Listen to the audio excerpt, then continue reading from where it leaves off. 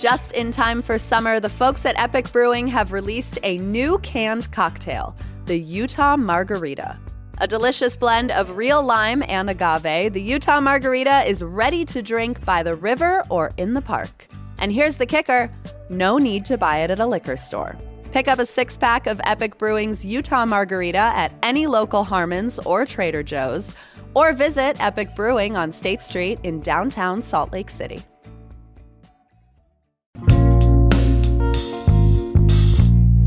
Here is what Salt Lake's talking about. Last week, the United States Supreme Court struck down the consideration of race in college admissions. This ruling effectively ends the decades-long practice of affirmative action, which is when policies or quotas are implemented to ensure diversity in race and gender on college campuses. It's an effort, or it has been, to correct historical inequities in terms of who has access to higher education in this country. So, how could this impact diversity and inclusion goals at Salt Lake's most selective university? It's Wednesday, July 5th. I'm Ali Vallarta, and this is CityCast Salt Lake.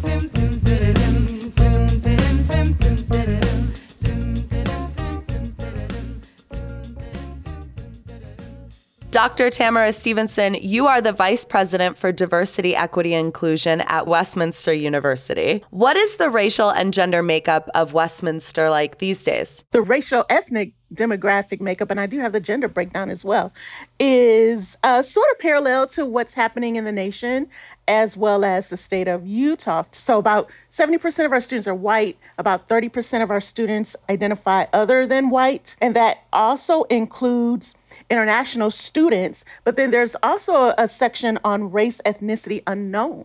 So some of our students just simply choose to not report their racial ethnic identity. What's the gender ratio like? Because when we think about affirmative action, often we think about race, but gender is also a piece of this puzzle. Absolutely. So for the past academic year, Westminster student population, 63% women, 37% men. Okay. So using this data, what do we know about how affirmative action might have contributed to this student body makeup? Sure. Well, first of all, I certainly have to clarify that Westminster does not engage in affirmative action practices, particularly the popularized definition of affirmative action. We have always used an individualized, holistic review process of all college applications. And this is pretty standard across many colleges and universities in the U.S. So our process considers all information and experiences that a student actually shares themselves on the application, and that could include their race or ethnicity as a significant part of their many academic and life experiences, their accomplishments and characteristics. Each application is reviewed individually, comprehensively, and without arbitrarily excluding some information, which is kind of what's going to happen now with this U.S. Supreme Court decision. Okay, so if the makeup of Westminster College, though, is currently 70% white, then should the school have been considering something like affirmative action before now? Oh my goodness, there are so many factors that go into how to recruit students. And some students aren't necessarily recruited. They find us, right? We also have to think about proximity. We also have to think about course offerings. There's so many decisions that go into prospective students and families' choice to identify a college. It just can't be reduced to, we need this many of this, we need this many of that. There's so many decisions that go into it. And it's got to be a right fit, regardless of who you are. Well, you did mention that though Westminster has not been employing, quote unquote, traditional affirmative action practices, that sometimes race, ethnicity, gender can be a piece of a person's application that is considered. And the Supreme Court just ruled that race can no longer be a factor in college admissions. So what, if anything, does this ruling change about how Westminster is handling admissions? The actual opinion is almost 250 pages long. Yeah. So it's going to take time to actually review the written opinion to determine exactly what this is going to mean for our admissions processes. So I certainly don't want to speak further ahead than that. But again, our admissions processes, our enrollment, our recruiting processes are all thoughtful in terms of, again, creating a student body that encompasses so many aspects of diversity, race, ethnicity, included to create and get us to the highest educational value and benefits of diversity, which is a compelling interest, not only for Westminster, but across higher ed. How quickly is the school going to be feeling the impacts of this ruling? Like yesterday? Like, were there meetings yesterday? Oh, yes. There have been meetings for weeks and in some instances months. And so, our ears are already kind of peaked to basically be advised that, there could be a few ways these decisions could go.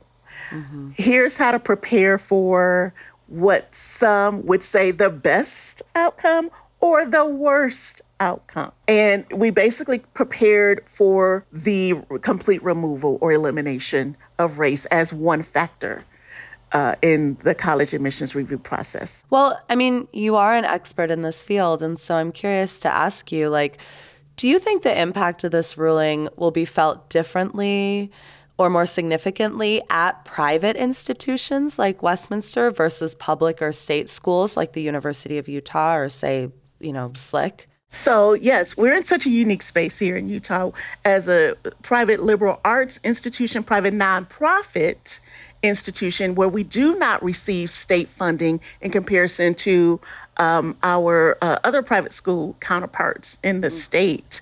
But yet we still come under this U.S. Supreme Court ruling because Westminster is a Title IV institution, which means we accept federal funds through financial aid. So that's where the connect is. So we certainly have to abide by the decision of the court. But in terms of the ripple effect, do you think it's felt differently in the public education space versus the private education space? I guess the reason I ask is, I went to a small liberal arts college, and I remember thinking, but I'm not sure if this is statistically the case, that the place I went to school was significantly less diverse in specifically racial and ethnic makeup than, some of the state schools that I'd applied to are like the bigger public institutions.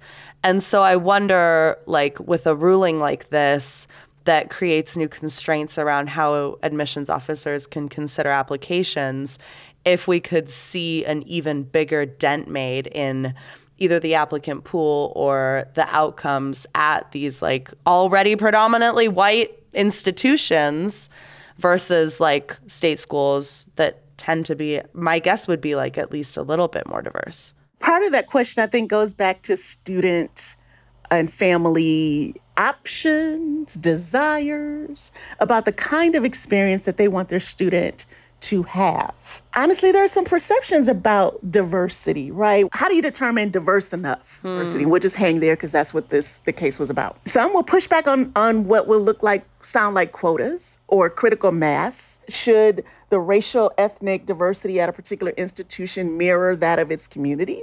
So that's going to look different in Utah than, say, my hometown of Detroit. Yeah. The other thing is, particularly for students of color, right? If there's already these perceptions about a particular institution, Westminster, unfairly gets that perception.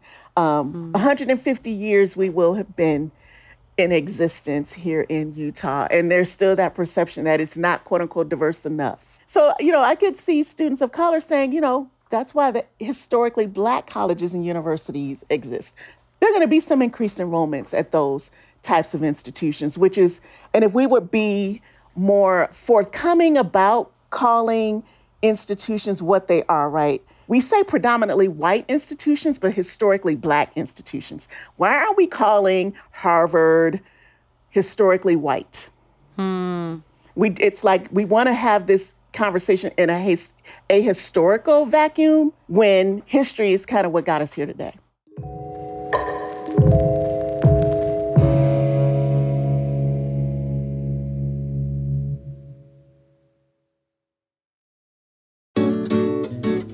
The Living Traditions Festival is back in downtown Salt Lake City, May 17th through 19th, and this is when I come alive. It is so easy to sell me on 3 days of Washington Square and Library Square converting to a global food court, and this festival has truly been one of my favorites for years now. Living Traditions convenes the diversity of artistic traditions, food heritage, music, and art from the many cultures that have made Utah their home.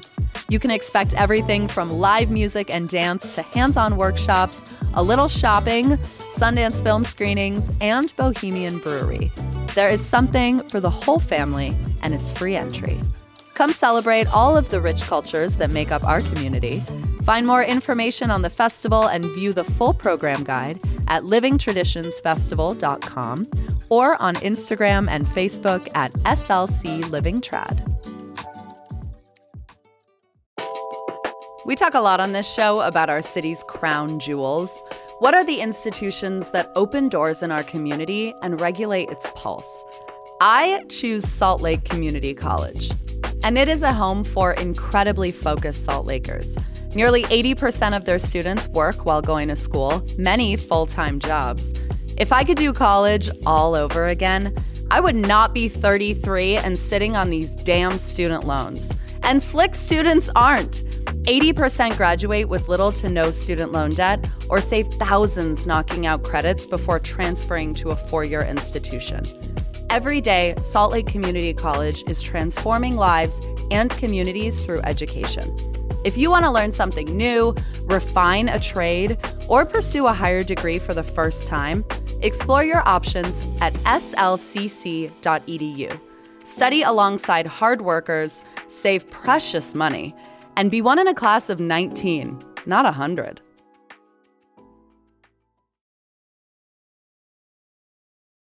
Well, you brought up, pushing back on quotas and sort of this view of how we ascertain how diverse an institution is.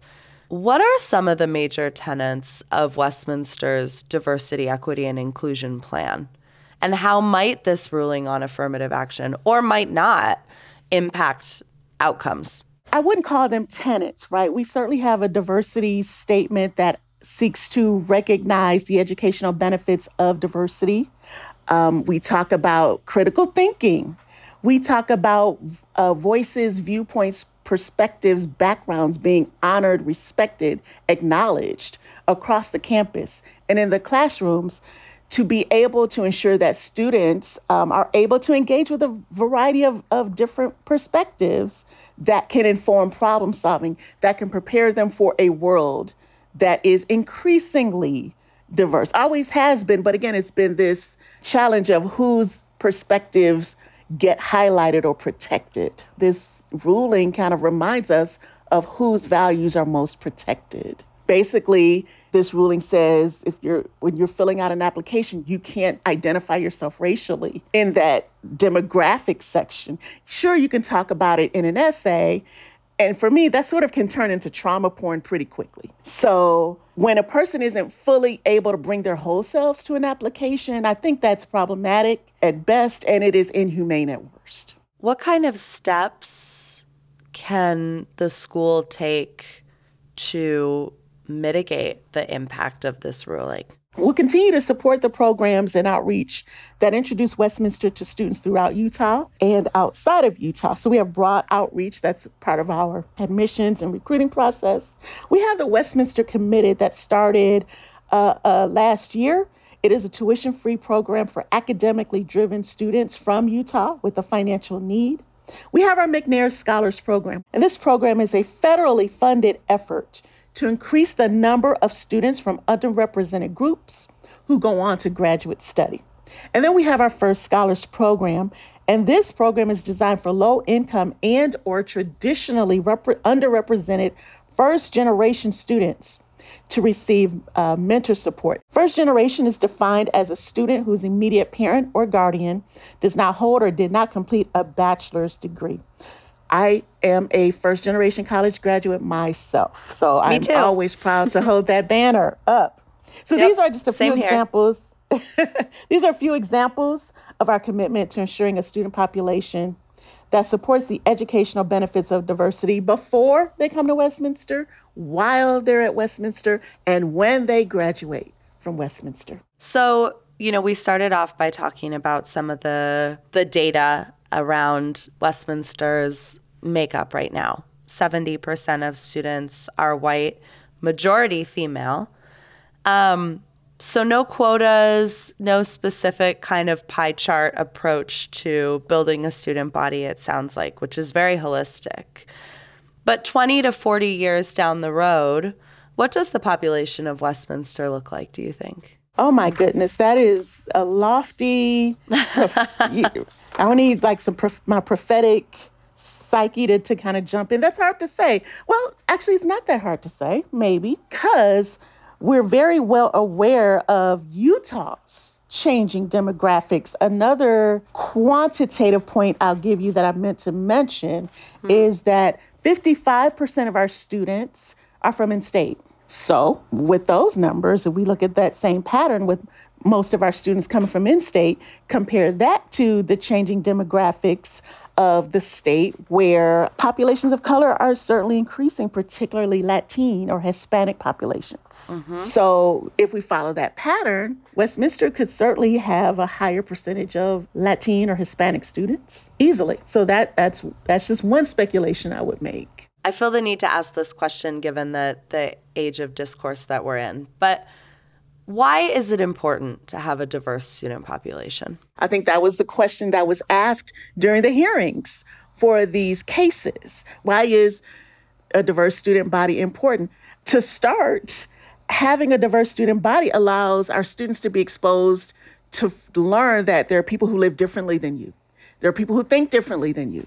There are people who exist differently than you. There are people who have different perspectives based on their lived experiences. We also know that students who engage in conversations, classroom discussions, informal conversations are better prepared for the workplace, better prepared to engage with others who are different from them in work environments where they can't always pick who their teammates are, who their coworkers are. We also know working diversity also increases creative problem solving. And it just helps you make you a better world citizen. So there are these kind of abstract, philosophical, I don't want to say fairy tale, but these, it's for the good of the world. Yes. But there are also some very concrete reasons that diversity remains a compelling interest and reality for our students to be exposed to so that they don't walk into a world unprepared or completely underprepared for the differences that they're going to engage in. Doesn't mean they have to agree with the differences, but understand that they exist. Dr. Tamara Stevenson, Vice President for Diversity, Equity, and Inclusion at Westminster University. Thank you so much for your time. Thank you so much for having me. I appreciate you having this topic at this time. It is certainly relevant and needed. Throughout our conversation, you probably heard Dr. Stevenson and me refer to Westminster College as Westminster University. And that's because they formally adopted the name change on July 1st. Did you blink and miss it? The change from college to university is actually kind of long overdue since the school's been offering graduate programs for a while now. 12 graduate programs, including 2 doctoral programs, to be exact. The school believes the name change offers greater recognition of the scope of their programs and the prestige of the institution. Now, if you're a Westminster alum and you want to trade your Westminster College diploma for one that reads Westminster University, you can do that. Just reach out to the registrar's office. That is all for us today here on CityCast Salt Lake. Thanks for listening. We will be back tomorrow morning with more from around this city. Bye.